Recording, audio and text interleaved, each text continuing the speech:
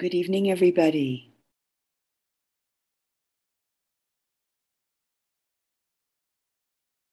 And we'll begin with chanting the refuges and precepts together.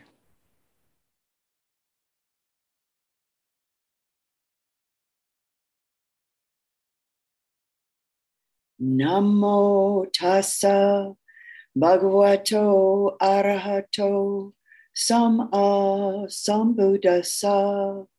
Namo tassa bhagavato arahato samma sambuddhassa.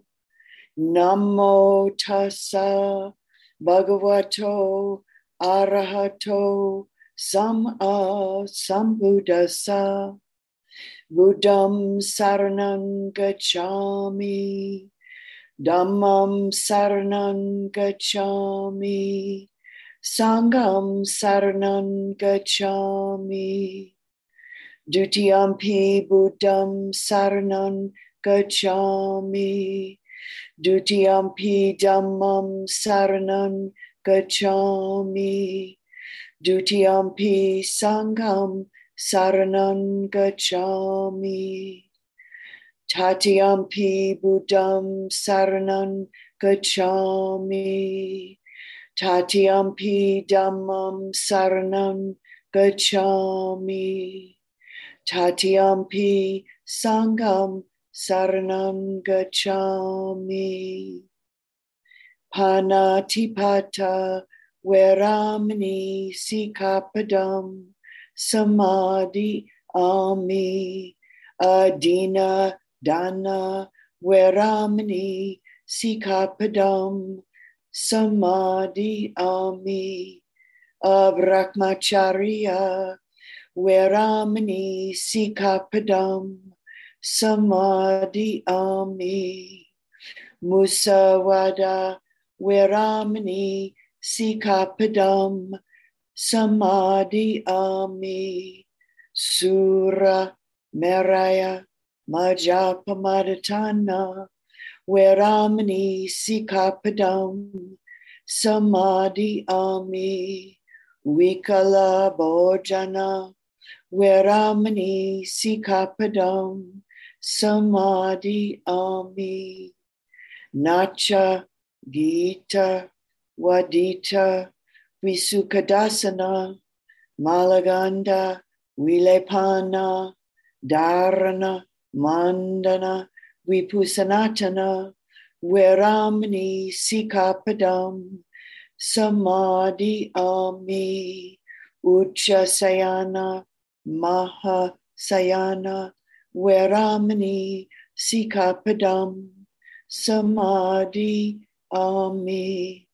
Idam me silam maga palanyanasa pachayo otu.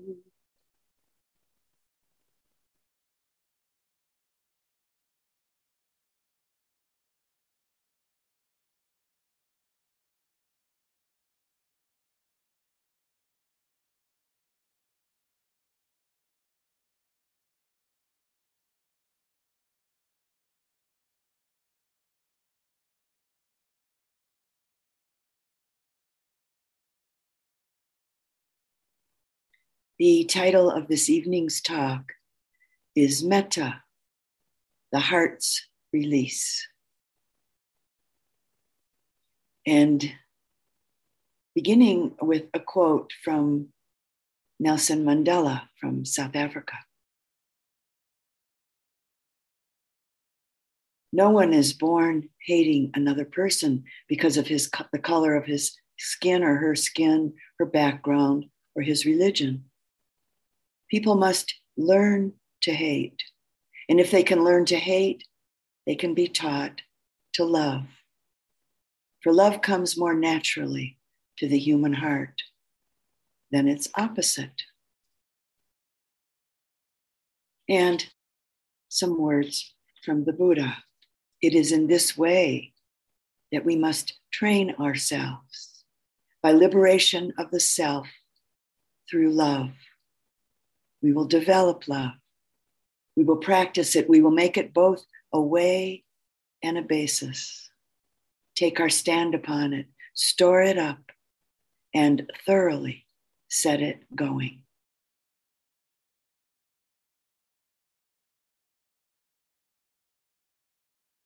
The Buddha Dhamma, the teachings and the practices, are about transforming the heart, transforming the mind. This evening, we'll consider one of the important teachings and practices of this transformation, which is classically called a Brahmavihara, a divine abiding. The radiant warmth and openness of metta, unconditional loving kindness and acceptance, unconditional friendship, the experience of connection and acceptance.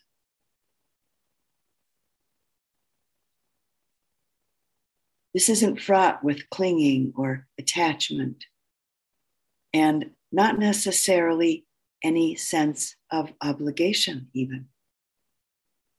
This unconditional quality of the mind and the heart arise quite naturally when our mindful attention penetrates the layer of conditioning that shuts us down to others. It's also important to recognize that this capacity of metta is present when concentration and mindfulness are able to begin penetrating the layers of conditioning that one keeps one from connecting with one's own bodily and mental experience with clarity and with kindness. So beginning with an old story, it's said that the Buddha first taught metta to a group of 500 monks who went into a particular and seemingly very congenial forest for their 3-month rainy season retreat. A forest that was adjacent to a village of very strong supporters who offered to build 500 huts for the monks to stay in during this rains retreat, and who were also happy to keep the monks' alms bowls filled during their practice period. And the monks moved in and they began practicing vipassana, insight meditation. It's said that the unseen beings, the forest devas who lived there, became fearful of the monks, and they felt quite put out of their home, their forest, as they considered it, when they saw that the monks weren't just visiting this forest for a day or two. And so the forest-dwelling beings began to create all kinds of frightening sounds and frightening sights and emit some very distasteful odors, hoping that this would make the monks leave what they considered to be their forest.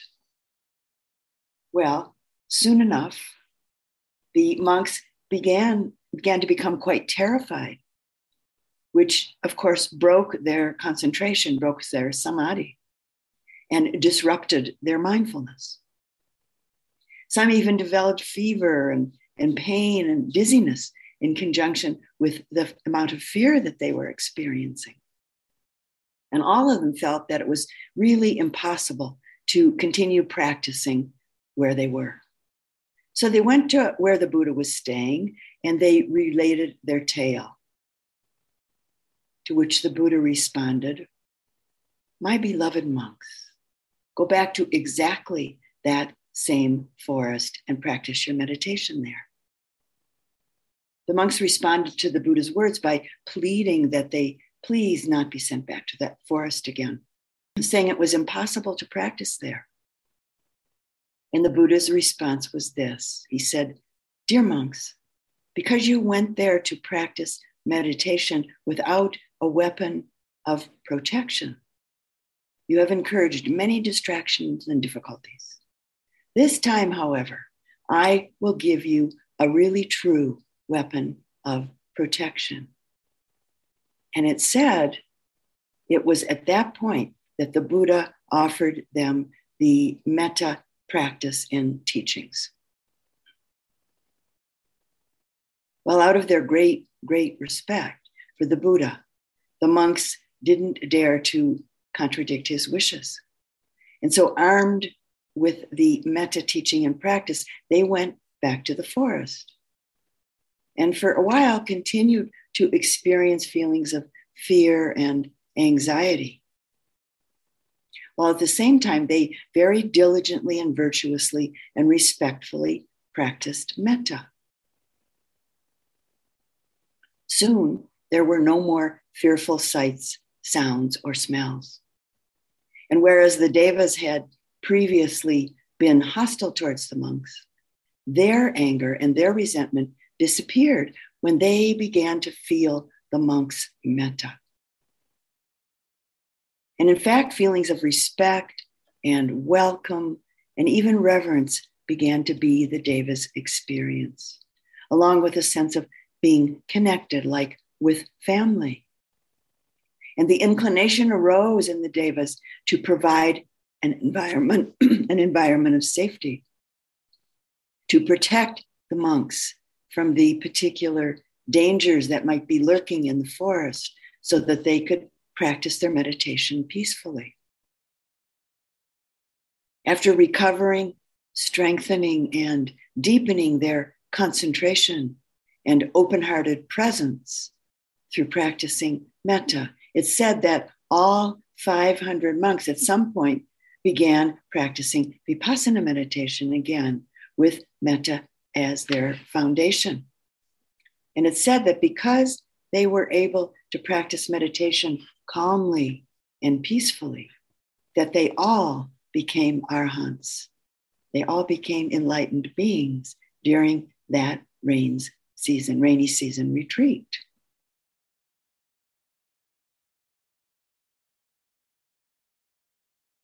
So I'd like to read you the Metta Sutta from the Buddha. It's a short sutta, and this is a translation that from the Pali that comes from the monks of the Amaravati Monastery in England. This is what should be done by one who is skilled in goodness and who knows the path of peace. Let them be upright and able, straightforward and gentle in speech, humble and not conceited, contented and easily satisfied, unburdened with duties and frugal in their ways, peaceful and calm and wise and skillful, not proud and demanding in nature. Let them not do the slightest thing that the wise would later reprove.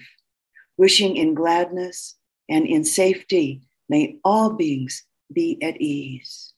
Whatever living beings there may be, whether they are weak or strong, omitting none, the great or the mighty, medium, short or small, the seen and the unseen, those living near and far away, those born and to be born, may all beings be at ease. Let none deceive another or despise any being in any state. Let none through anger or ill will wish harm upon another. Even as a mother protects with her life her child, her only child, so with a boundless heart should one cherish all living beings. Radiating kindness over the entire world, spreading upwards to the skies and downwards to the depths, outwards and unbounded, freed from hatred and ill will, whether standing or walking, seated or lying down. One should sustain this recollection. This is said to be the sublime abiding. By not holding to fixed views, the pure-hearted one, having clarity of vision, being freed from all sense desires, is not born again into this world, meaning not born again into this world of suffering. So that was one of the teachings that the Buddha offered these monks.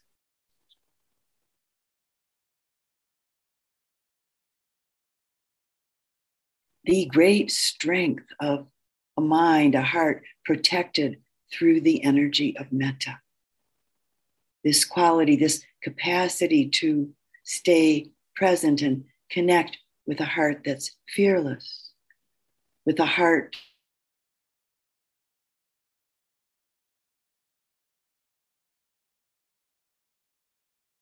powerful and most subtle force in the universe. Metta is the energy that allows for and brings connection. It's the energy that keeps it all together. And this capacity is called for again and again throughout our practice, throughout our life. The practice and energetic experience of metta is offered and felt as a natural, heartfelt wish directed towards oneself, another particular individual, or a group of beings, wishing oneself and others to be happy, to be at ease, to be safe and secure, to be in peace. In the process of developing, expanding, and deepening this energy of the heart, one of the things that we begin to taste is that our own wants, our own preferences begin to pale. They are, of course, important on one level, but within this incredible, radiant energy of warmth that begins to flow from our heart in the process of cultivating unconditional friendship and acceptance, unconditional kindness and love, our personal wants and preferences begin to lose their usual intensity of almost always being very front and center.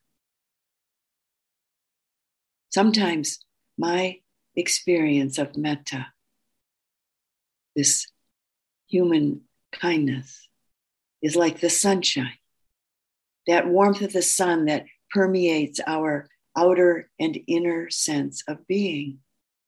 We could say that the practice of loving kindness is akin to letting the sunshine warm our heart, letting the sunshine warm our whole being, and then at some point radiating this quality out to the world around us.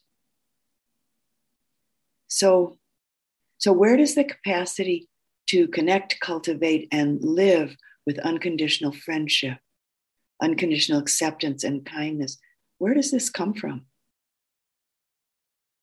It comes from our own experience of kindness, the experience of receiving kindness from others.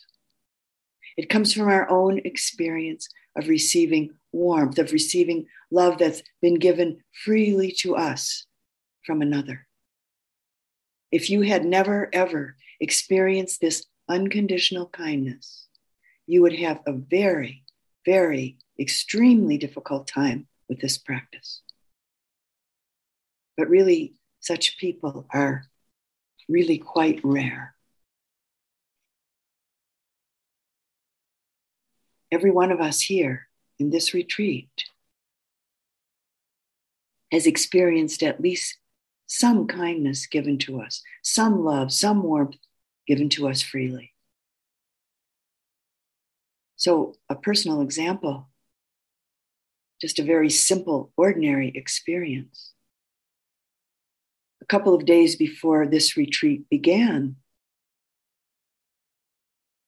and this happens to me quite frequently, actually, a couple of days before this retreat began, I walked into the post office to pick up my mail. They don't deliver mail to homes here in Taos. So I did my usual. I walked into the post office to pick up my mail, and someone opened the door for me. I didn't know this person. I'd never seen them before. And we looked directly at each other, and we smiled with our eyes behind our masks. And I thanked him profusely. And I felt a very warm, friendly connection just blossom between us for that moment. Just that. That's unconditional kindness, offered freely. And each of us, of course, have experienced kindness with people we know and with people that we're close to. Very likely kindness experienced with a more overt or maybe stronger energy than I just described. That unconditional warmth of loving kindness. So this is where the seeds come from. These are the seeds that are planted in us that we cultivate. The kindness that we've been given is the kindness that we grow, that we water and fertilize, that we cultivate by giving metta to ourselves and through offering it out to others. It's a circle. It's like a transmission. We've been given the transmission through the kindness offered to us from others. We grow it, we cultivate it, and we give it out, offering the transmission back out again and again and again. It's this essential, beautiful circle.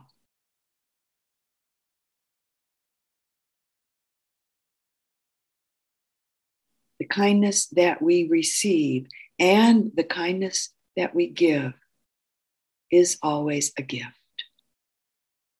Every instance of unconditional loving kindness given to us involves people giving us their time, their care, their support, or in some way their help. Unconditional kindness given freely, it's a choice. It's a very natural choice that others make, that we make, and it has an effect on us, and it has an effect on others.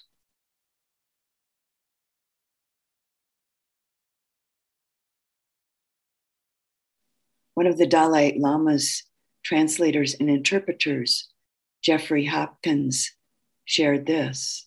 He said, during a lecture, while I was interpreting for the Dalai Lama, he said in what seemed to me to be broken English, kindness is society. I wasn't smart enough to think he was saying kindness is society. I thought that he meant kindness is important to society. Kindness is vital to society. But he was saying that kindness is so important that we cannot have society without it. Society is impossible without it. Thus, kindness is society. Society is kindness. Without concern for others, it's impossible to have society, was what the Dalai Lama was saying.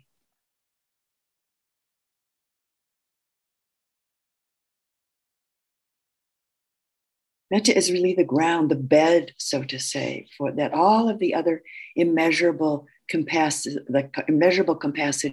of heart spring from, the other three divine abidings. Compassion, karuna in Pali, appreciative or empathetic joy, mudita in Pali, and equanimity, upekkha in Pali. It's also the capacity of heart, of mind, that allows the whole breadth of our meditation practice to unfold. Metta is what engenders the quality of open-heartedness, acceptance, kindness, and patience, with each and all of these qualities being an essential ground for us throughout this practice and the process of liberation.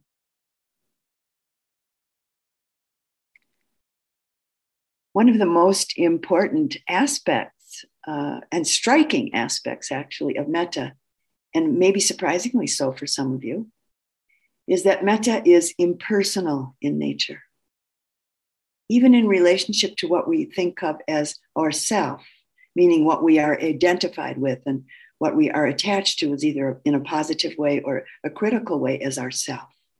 Our body, our thoughts, our ideas, our opinions, our skills, our knowledge. Metta is impersonal in nature in relationship to other beings as well.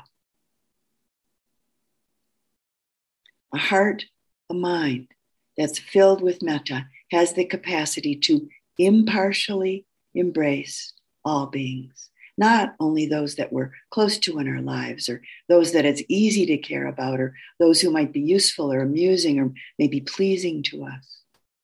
A heart, a mind filled with metta holds the possibility of a capacity for what can be called immeasurable impartiality.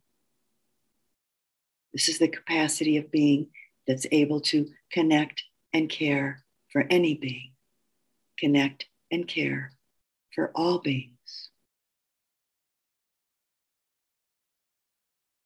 And some words from the great Indian meditation teacher Krishnamurti from his meditation journal. Meditation is one of the most extraordinary things. It's not an intellectual affair. But when the mind enters into the heart, the mind has quite a different quality. It's really then limitless. It's a sense of living in a vast space where you're part of everything.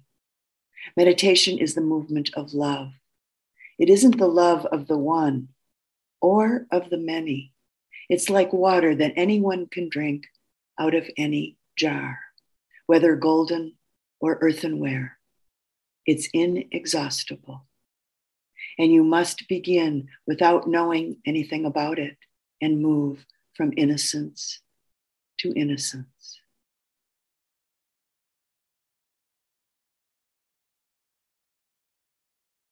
The heart, the mind of metta connects and accepts.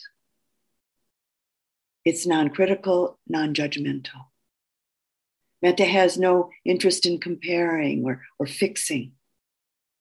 It senses, sees, and knows things to be just as they are.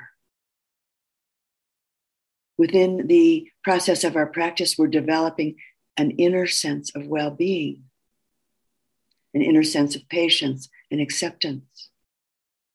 Metta and aversion cannot exist simultaneously.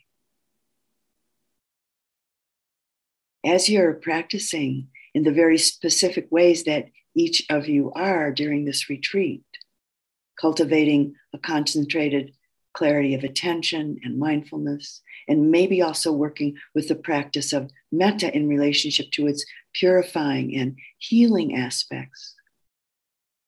With this, you're also learning that metta practice aids the development of our capacity for a clear and strong, concentrated, mindful attention.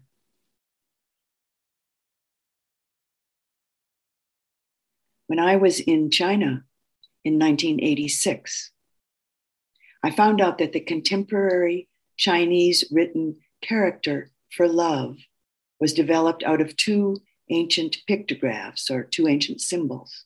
The top symbol was a very simple one representing a person breathing, a symbol for breath. And the bottom symbol was one for the heart.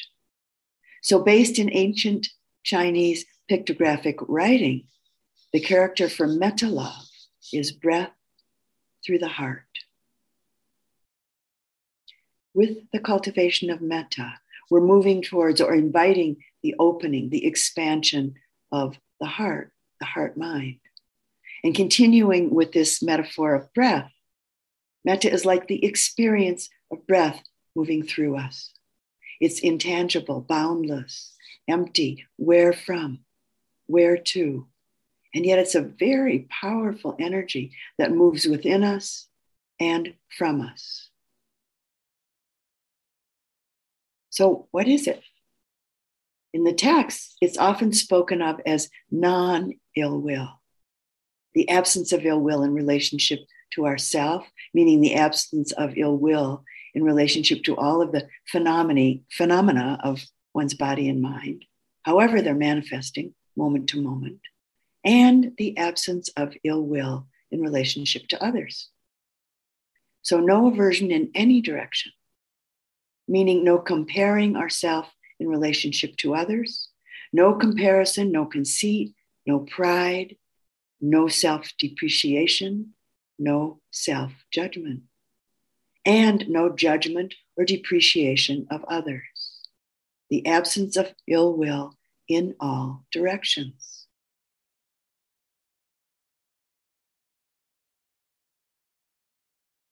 in retreat, maybe even in this online retreat, how often might we think of the person next to us on the screen, or maybe on the other side of the screen?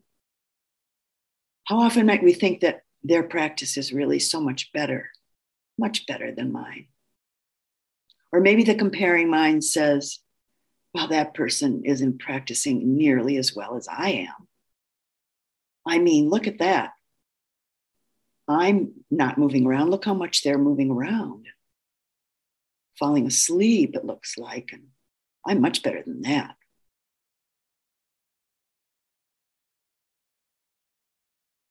Felt judgment that they're better than me, or I'm no good, or I'm great. I'm just great. No sleepiness, no movement. Well, obviously, this is not metta. We're creating a separation, me and other. The heart and the mind is contracted, actually. And it's uncomfortable. If we take a look, mindfully take a look. We mindfully recognize and acknowledge when we see this, that this too is part of our practice. And we learn that one way to attend to the suffering of separation, the ache of self-centeredness, is to offer one's self-metta, and also to offer the other person in the equation metta.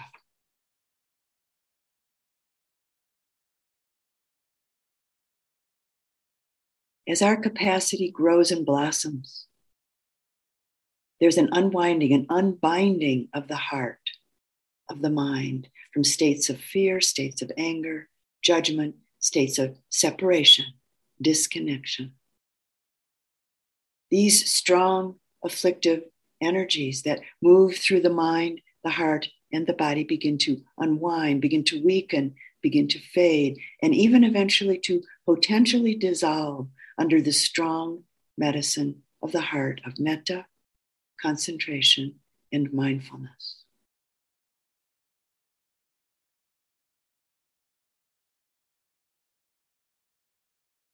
Someone once asked the great Indian spiritual teacher Nisargadatta Maharaj, and he pretty much always taught in dialogue. That's how he taught in dialogue with his students. So once someone asked this teacher, this great teacher, that one of his students said, "What is love?" And Nisargadatta responded, "When the sense of distinction and separation is absent, you may call it love." And then the student asked, "What can make me love?" And Nisargadatta Maharaj's response was this: "You are love when you're not afraid. You are love when you're not afraid."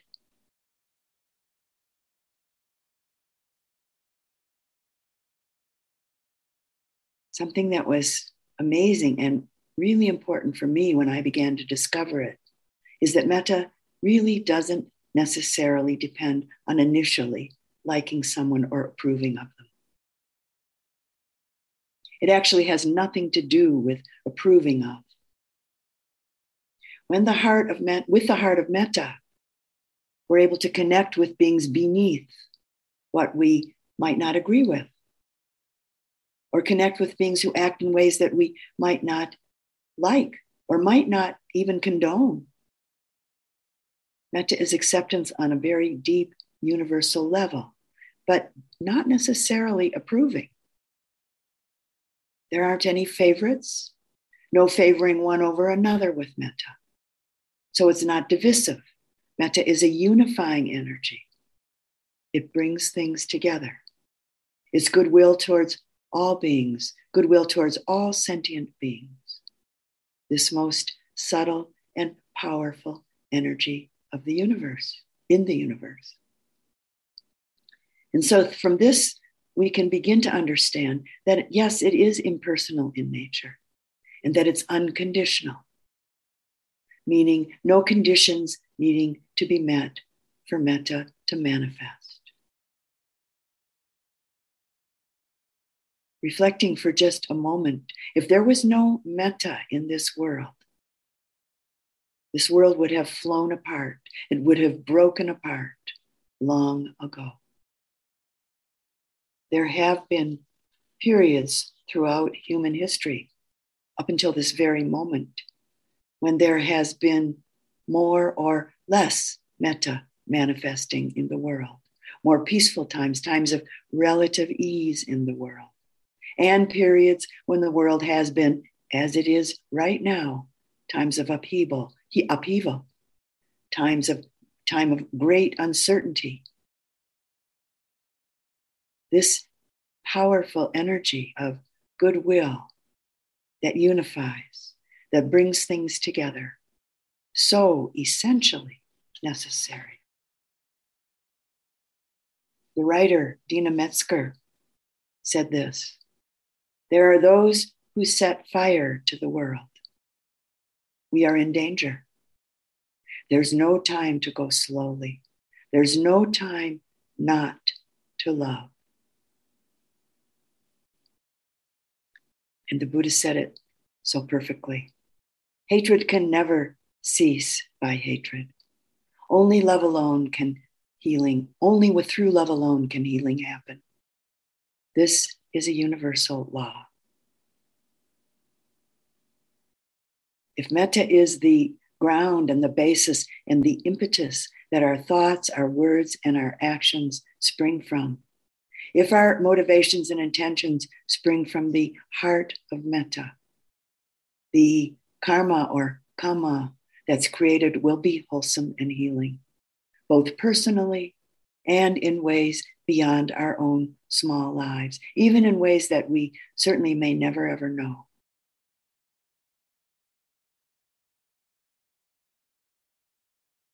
Somewhat early on in this COVID pandemic time that we're living in, there was an article in the news that came from Belfast, from Northern Ireland, Belfast. And this was the article. Now remember, this happened early on in this pandemic situation.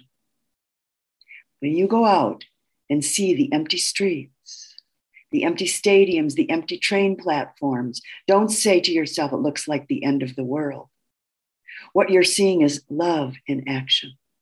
What you're seeing in that negative space is how much we do care for each other, for our grandparents, our parents, our brothers and sisters, protecting people we will never even meet. People will lose their jobs over this. Some will lose their businesses, and some will lose their lives. All the more reason to take a moment when you're out on your walk or on your way to the store or just watching the news to look at the emptiness and marvel at all of that love. Let it fill you and sustain you. It isn't the end of the world. It's the most remarkable act of global solidarity we may ever witness.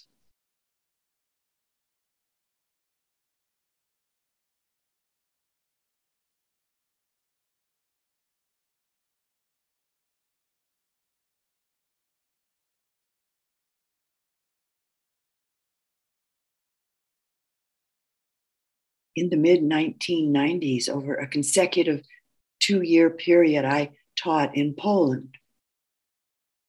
The first year was for 2 months, and then the following year for 1 month.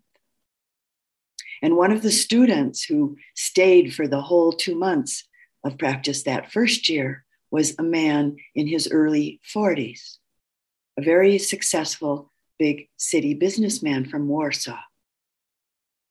He'd been diligently practicing Zen, karate, and Aikido for about 10 years prior to coming to this 2-month Vipassana metta retreat that I was offering in Poland. He'd grown up in a home environment with a very ill-tempered, angry father and uncle, living, as he said, with his heart burning with fear through much of his childhood, and with the fear still being present in his adult life.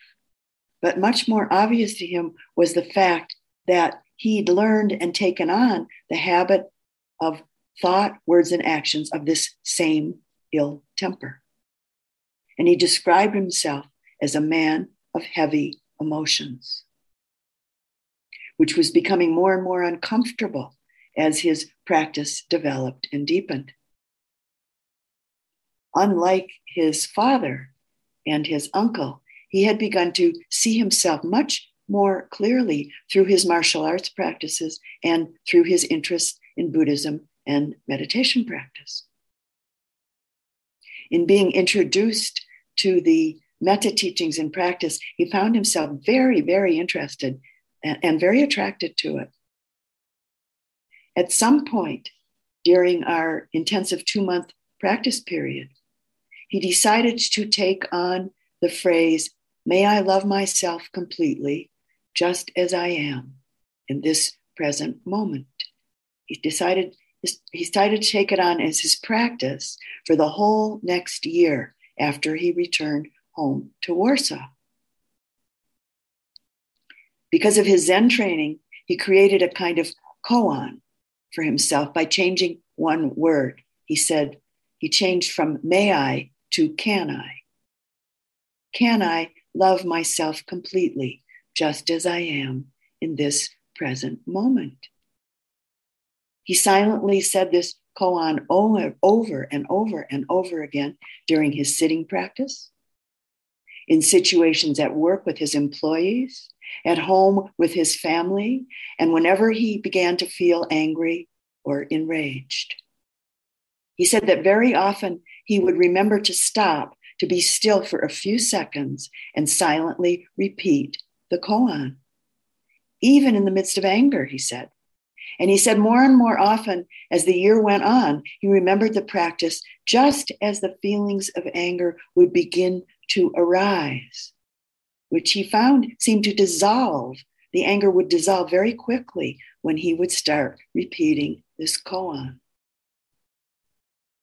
The next year, he came back to the retreat center to sit with me again for the 1 month that I was teaching in Poland. And there had been an enormous transformation in this man. He was much lighter and much happier.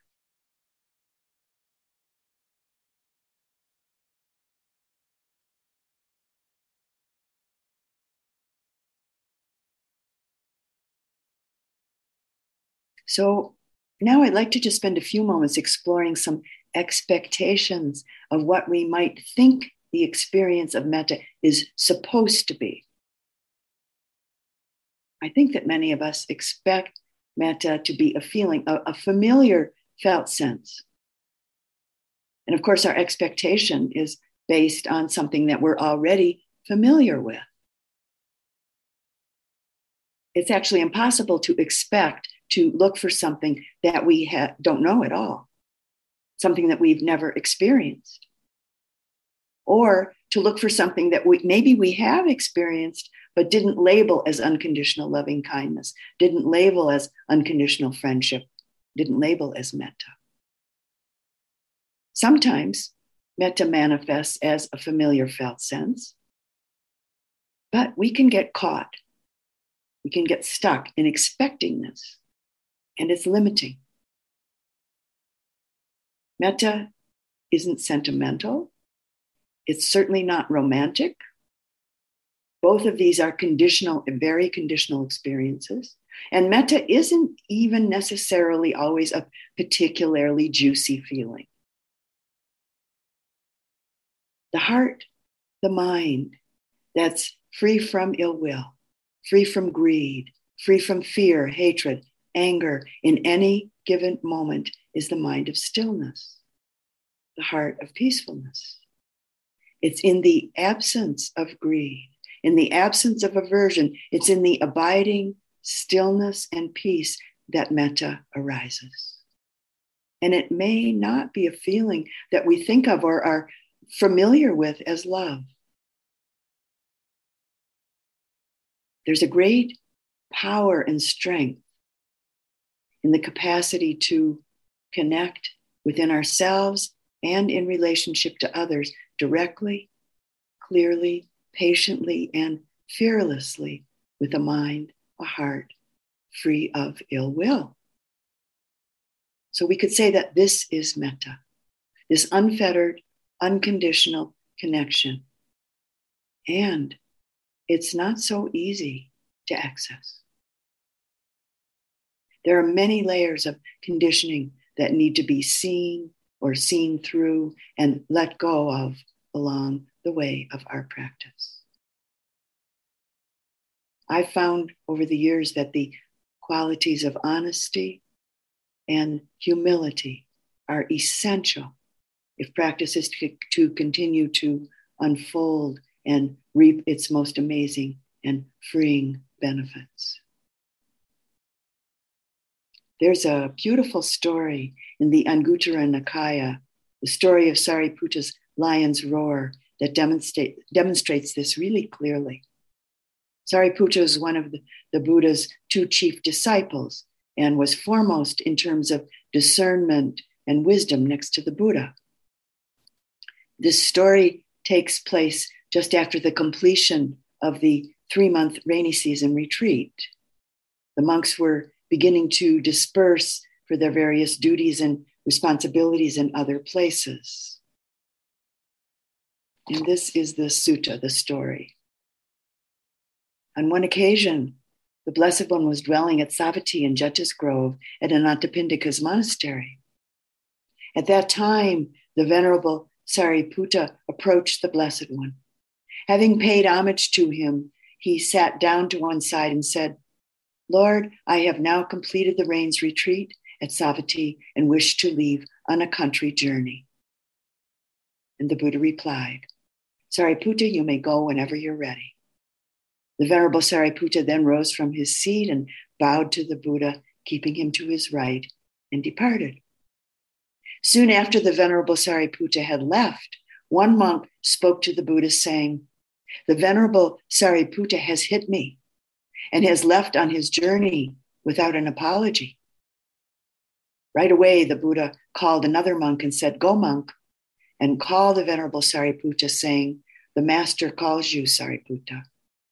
The monk did as he was bidden, and the Venerable Sariputta responded, saying, "Yes, friend." Then the Venerable Mahamoggallana and the Venerable Ananda went around to all the monks' lodgings and said, "Come, reverencers, come, for today the Venerable Sariputta will utter his lion's roar in the presence of the Blessed One." The Venerable Sariputta approached the Buddha, and after bowing to him, sat down to one side. And when he was seated, the Buddha said, "One of your fellow monks here has complained that you hit him and left on your journey without an apology." The Venerable Sariputta responded, "Lord, I remember the discourse you gave 12 years ago to Bhikkhu Rahula, the Buddha's son, when he was 18 years old. You taught him to contemplate the nature of earth, water, fire, and air in order to nourish and develop the virtues of love, compassion, joy, and equanimity. Although your teaching was directed towards Rahula, I also learned from it. I have practiced and observed that teaching. Lord, I practice mindfulness and loving kindness. One who does not practice mindfulness of the body in the body, of the actions of the body in the actions of the body, and is not present, may well hit a fellow monk and leave without an apology. Lord, I have practiced like the earth. Whether people throw clean substances such as flowers, perfume, fresh milk upon the earth has no revulsion, loathing, or disgust towards it. Even so, Lord, do I dwell with a heart that is like the earth, vast, exalted, and measureless, without hostility, without ill will. Lord, I practice mindfulness and loving kindness. One who does not practice mindfulness of the body in the body is not present and is not present, may well hit a fellow monk and leave without an apology. But it is not my way to be rude to a fellow monk, hit him, and walk on without apologizing. Lord, I have practiced like the water. People use water to wash things clean and unclean. And with all that, the water has no revulsion, loathing, or disgust towards it. Even so, Lord, do I dwell with a heart that is like water, vast, exalted, and measureless, without hostility and without ill will.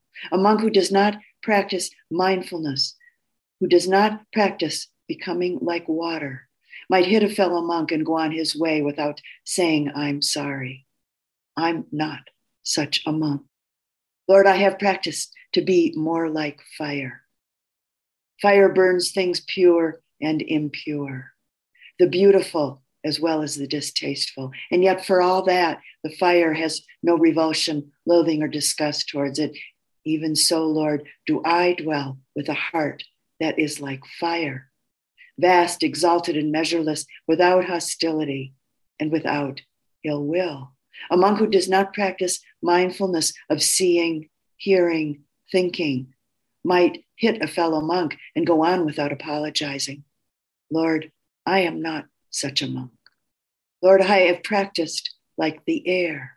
The air blows over things clean and unclean and carries all smells, pleasing and unpleasing. And yet for all that, the air has no revulsion, loathing, or disgust towards it.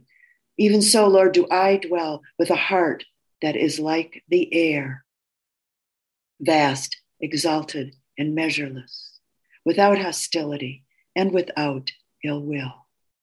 Lord, I have practiced mindfulness of the body in the body, the movements of the body in the body, in the movements of the body, the positions of the body in the positions of the body, the feelings in the feelings, and the mind in the mind. One who does not practice mindfulness might hit a fellow monk and go on without apologizing. I am not such a monk. Lord, just as an untouchable boy or girl, begging vessel in hand and clad in rags, enters a village with a humble heart, even so, Lord, do I dwell with a heart that is humble, vast, exalted, measureless, without hostility and without ill will. I have practiced and learned every day. A monk who does not practice loving kindness and mindfulness might hit a fellow monk and go on without apologizing. Lord, I am not such a monk. Sariputta continued to deliver his lion's roar. At one point, the accusing monk rose from his seat, arranged his upper robe over one shoulder, and with his head on the ground, bowed at the feet of the Buddha, saying, Lord, I committed an offense when I was so foolish, jealous, angry, and unskillful. I accused the Venerable Sariputta falsely, wrongly, and untruthfully. Let the Blessed One and the Sangha accept my admission of the offense and pardon me, and I shall practice restraint in the future. And the Buddha responded, truly, monk, you committed an offense when you were so foolish, jealous, angry, and unskillful that you accused Sariputta falsely, wrongly, and untruthfully. But as you have recognized your offense and make amends, we pardon you. It's a sign of growth when one recognizes one's offense, makes amends, and in the future practices restraint. He then turned to the Venerable Sariputta and said, forgive this foolish man, Sariputta, before his head splits into 7 pieces on this very spot. The Buddha did have a sense of humor, even though we don't read it very often. And Venerable Sariputta responded. He said, I shall forgive him, Lord, if this revered monk also asks for my pardon, as I may not have been skillful enough and created some misunderstanding. May he 2, forgive me. And then Sariputta and the accusing monk bowed 3 times to each other and reconciled.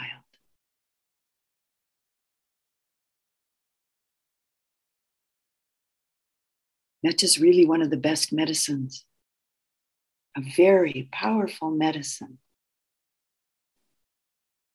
Our human heart is intuitively, naturally loving. Connection and kindness are absolutely natural human capacities. And we see this sometimes in the smallest children. At one point, I was feeding one of my granddaughters when she was 7 months old. I was giving her pieces of banana. She took one of the pieces from me, from my hand, and put it in my mouth with a big smile erupting on her face as she proceeded to feed me. A very innocent and pure expression of the heart of kindness.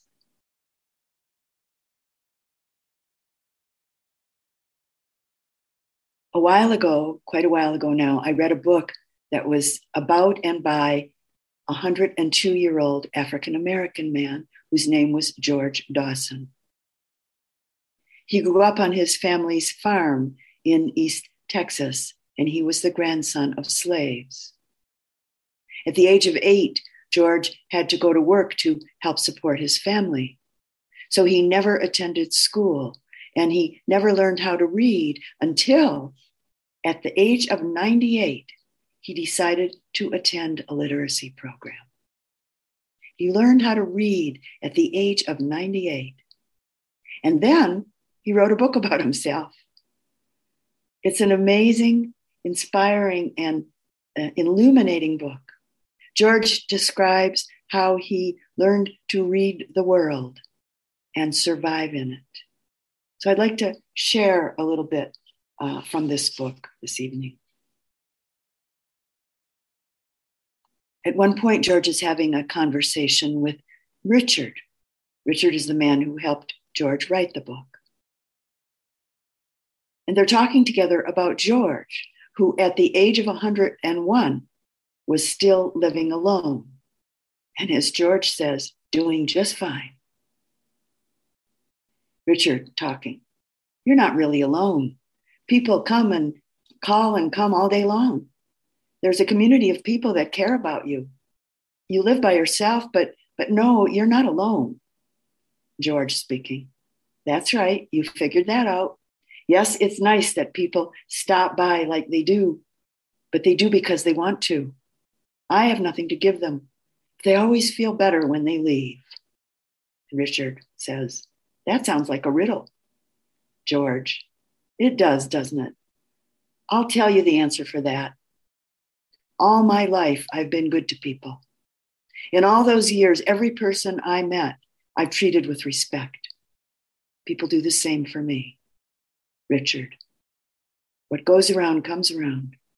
George, that's right. It all comes back, everything you do. Sometimes it might take a while, that's all. I tell people not to worry about things, not to worry about their lives. Things will be all right. People need to hear that. Life is good as it is. There isn't anything I would change about my life.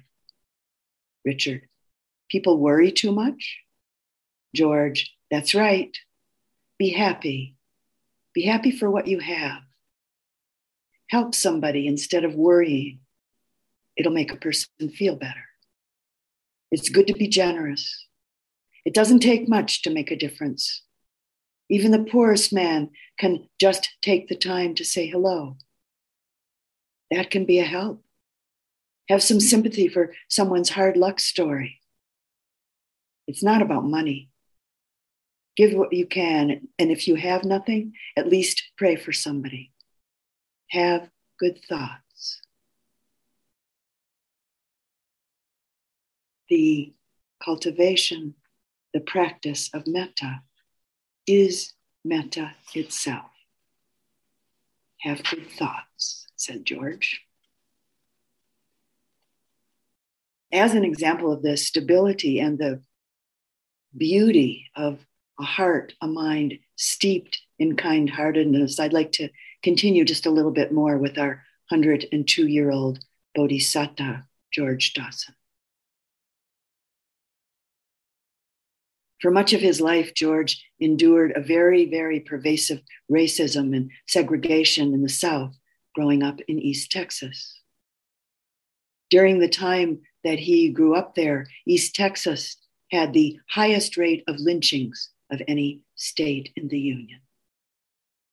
And actually, this book begins when George was 8 years old, as he witnessed the lynching of a teenage boy who was his hero. When George was 65, he was doing yard work for a woman who had left his lunch out on the back porch with her dogs. George speaking. She didn't see me from the shadow of the tree, but I watched as she put down 2 bowls on the floor for some dogs, and she set up another bowl on the shelf that was above the reach of the dogs. I climbed up on the porch and lifted the bowl off the shelf and looked at it. As hungry as I was, it smelled even better. It was from lunch for me. I was looking for a chair to sit in and a quiet spot to say grace. When I looked down and saw the 2 dogs eating the same food that was there for me on the shelf.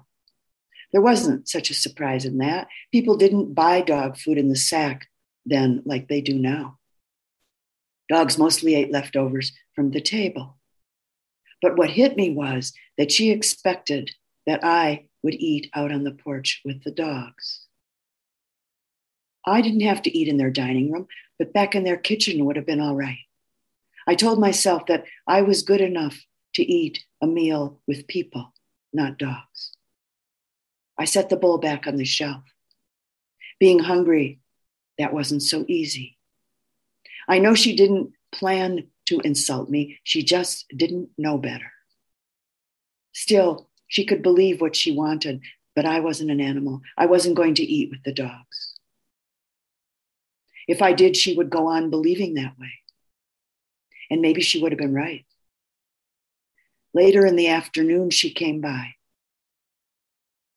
and said, "Didn't you see the lunch that I left on the porch?" I nodded. "I saw the dogs on the porch." "Well, the lunch on the shelf was for you. It was a good lunch." "Thank you," said George. "I'm sure it was. It's just that I don't eat with dogs." As I said that, I looked her straight in the eye. I could tell she understood what I meant. She got angry and red in the face, but I didn't turn away. I didn't look down. I eat with people. I'm a human being. At my words, her face tightened and her look changed to meanness and anger. From her mother and father and back through her grandparents, I could see 100 years of anger and fear coming out towards me. I stood up to it and repeated, "I'm a human being." She was so angry, she couldn't speak. I waited. Finally, in a cold tone, she said, "You don't need to come back anymore." And I said, "That's right. I don't need to." And George goes on to say, "I figure you can't hate someone for what they think and do, but you can hate yourself for the unacceptable ways you might react to it."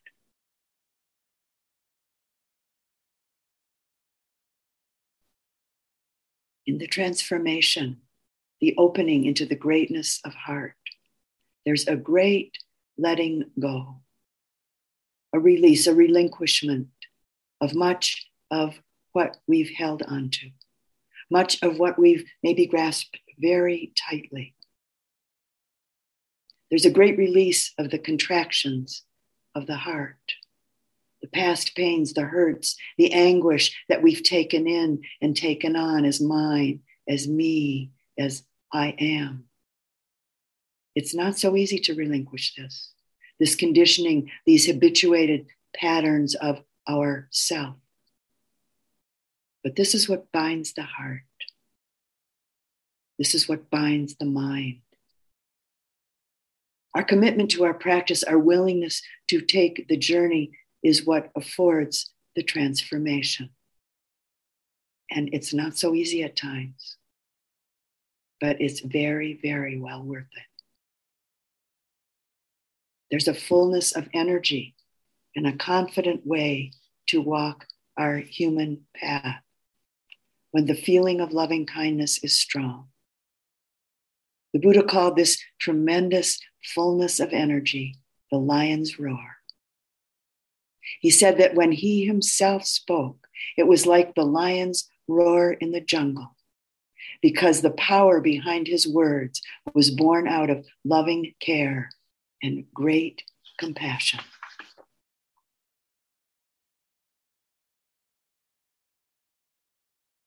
In closing the talk this evening, I'd like to share a story with you about a young Native American woman named Sue-Ann Big Crow.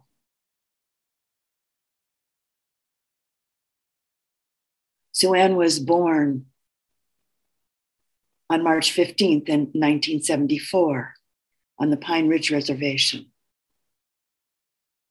She grew up with her sisters and her mother in her mother's 3-bedroom house on the reservation. Sue-Ann's mother, Chick Big Crow, was known to be quite a strict mother. Her daughters always had to be in the house or in the yard by the time the streetlights came on.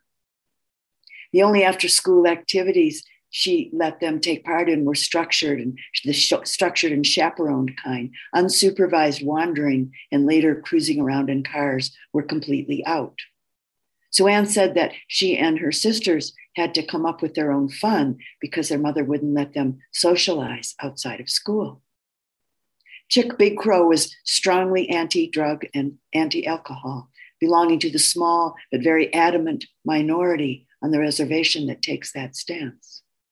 When Sue-Ann was 9 years old, she was staying with her godmother on New Year's Eve when the woman's teenage son came home drunk and shot himself in the chest. The woman was too distraught to do anything.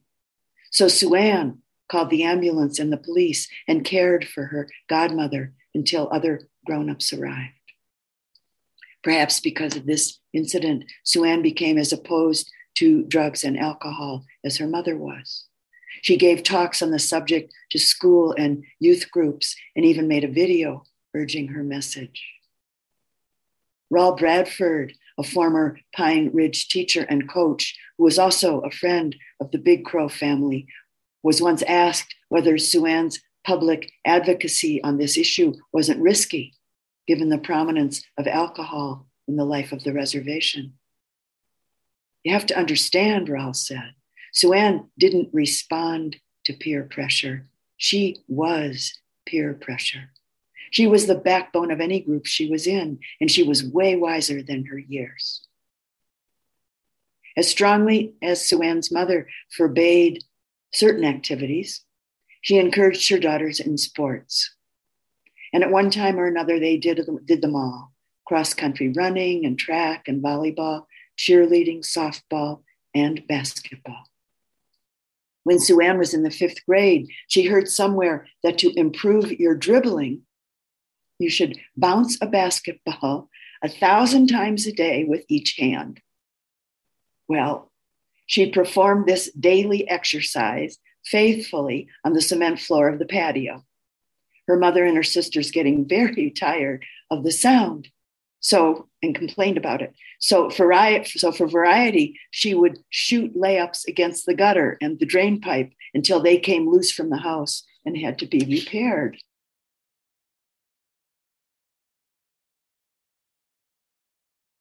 Some people who live in cities and towns near Indian reservations treat their Indian neighbors decently. Some don't. Some people in South Dakota hate Indians unapologetically and will tell you why. And in their voice, you can hear a particular American meanness that's centuries old. When teams from Pine Ridge play non-Indian teams, the question of race is always there. When Pine Ridge is the visiting team, usually the hosts are courteous and the players and fans have a good time. But Pine Ridge coaches know that occasionally at away games, their kids will be insulted, their fans will feel unwelcome, and the host gym will be dense with hostility. And the referees will call fouls on Indian players every chance they get. Sometimes in a game between Indian and non-Indian teams, difference in race becomes an important and distracting part of the event. One place where Pine Ridge teams used to get harassed regularly was the high school gymnasium in Lead, South Dakota.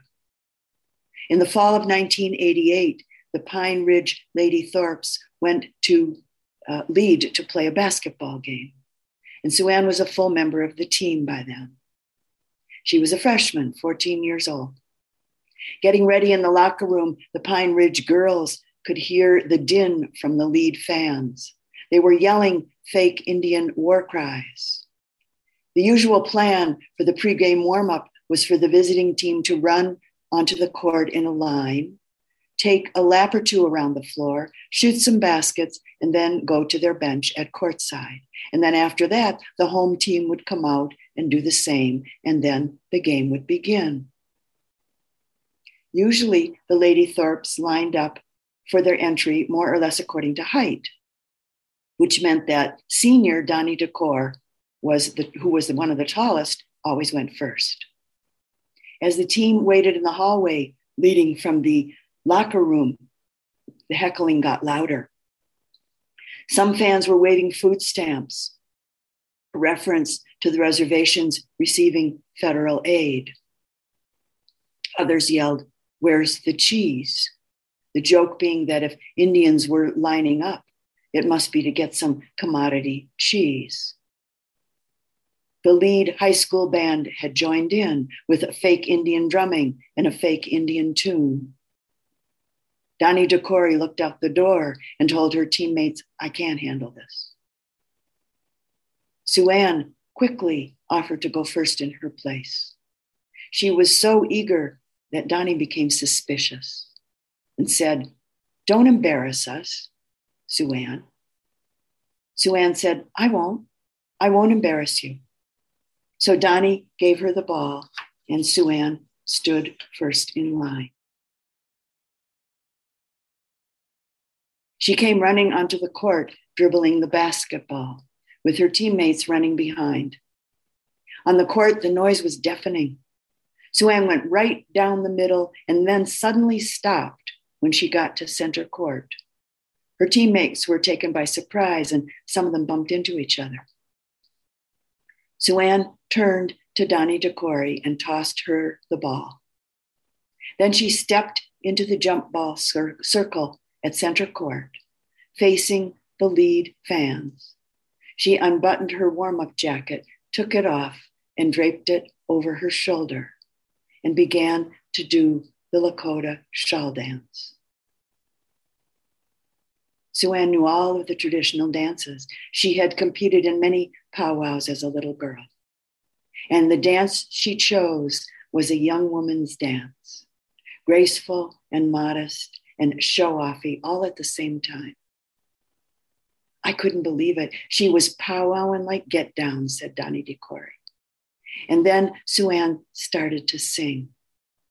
And she began to sing in Lakota, swaying back and forth in the jump ball circle, doing the shawl dance, using her warm-up jacket for a shawl. The crowd went completely silent. All that stuff, the Lead fans were yelling. It was like she reversed it somehow, a teammate said. In the sudden quiet, all they could hear was her Lakota song. Then Sue Ann dropped her jacket, took the ball from Donnie DeCory, and ran a lap around the court, dribbling expertly and fast. And the audience began to cheer and applaud. She sprinted up to the basket, went up in the air, and laid the ball through the hoop. with the fans cheering loudly now. And of course, Pine Ridge went on to win the game.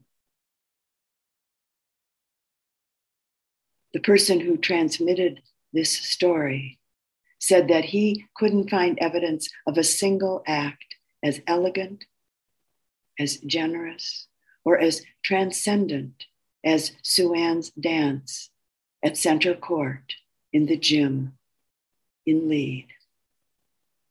And I agree. This was Sue-Ann's Lion's Roar.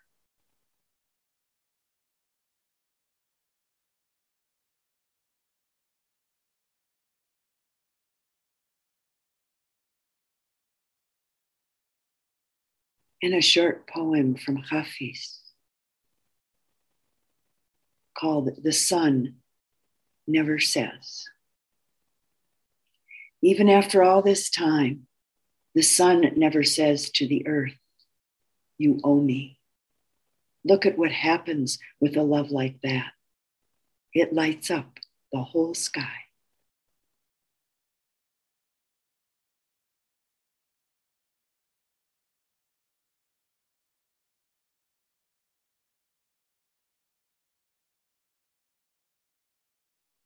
The real results of practice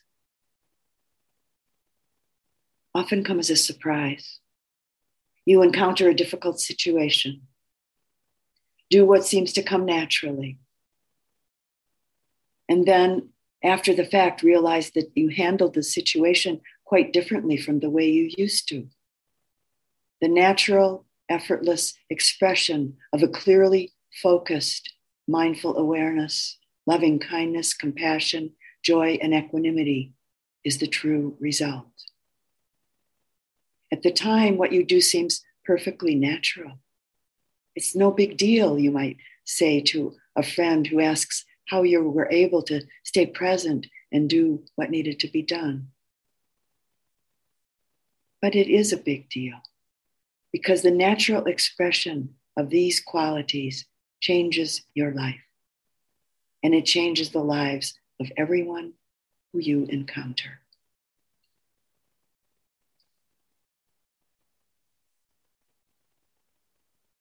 In closing the talk this evening with an excerpt from obviously one of my favorite poets, Mary Oliver.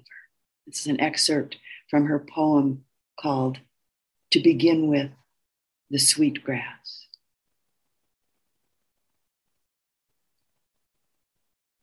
What I loved in the beginning, I think, was mostly myself. Never mind that I had to, since somebody had to. That was many years ago. Since then, I have gone out from my confinements, through with difficulty. I mean, the ones that thought to rule my heart, I cast them out. I put them on the mush pile. They will be nourishment somehow. Everything is nourishment somehow or other. And I have become the child of the clouds and of hope. I have become the friend of the enemy, whoever that is. I have become older. And cherishing what I have learned, I have become younger. And what do I risk to tell you this, which is all I know? Love yourself. Then forget it. Then love the world.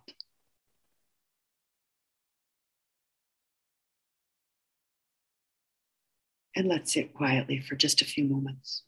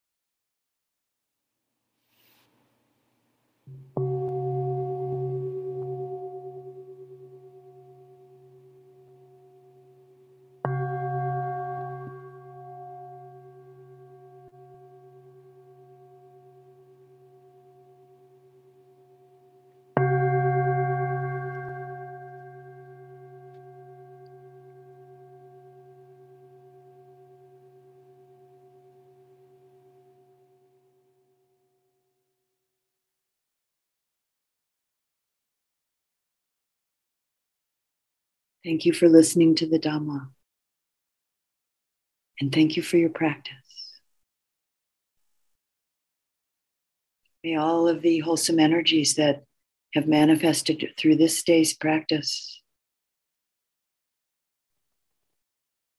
serve with immeasurable impartiality, without bias, without prejudice, towards the welfare, the happiness, and the awakening of all beings everywhere.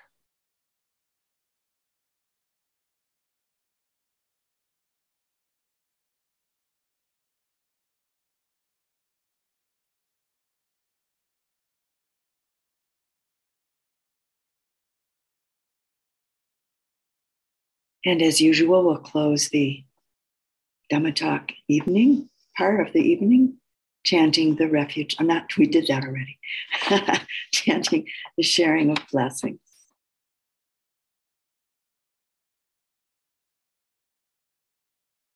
Through the goodness that arises from my practice, may my spiritual teachers and guides of great virtue, my mother, my father, and my relatives, the sun and the moon, and all virtuous leaders of the world, may the highest gods and evil forces, celestial beings, guardian spirits of the earth, and the Lord of death, may those who are friendly, indifferent, or hostile, may all beings receive the blessings of my life.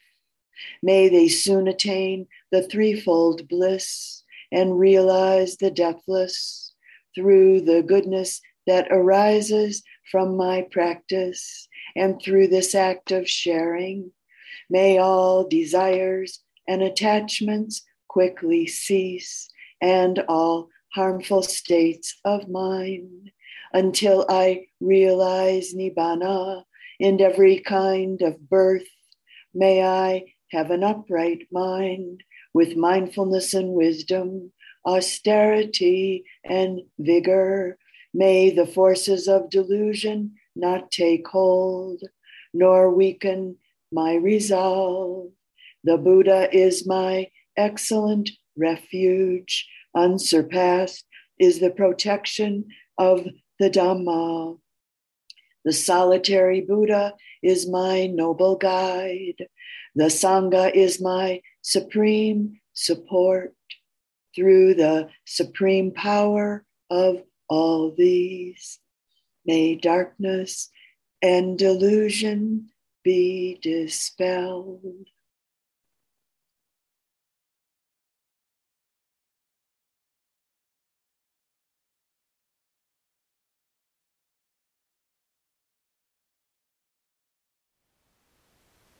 Thank you for listening. To learn how you can support the teachers and Dharma Seed, please visit dharmaseed.org/donate.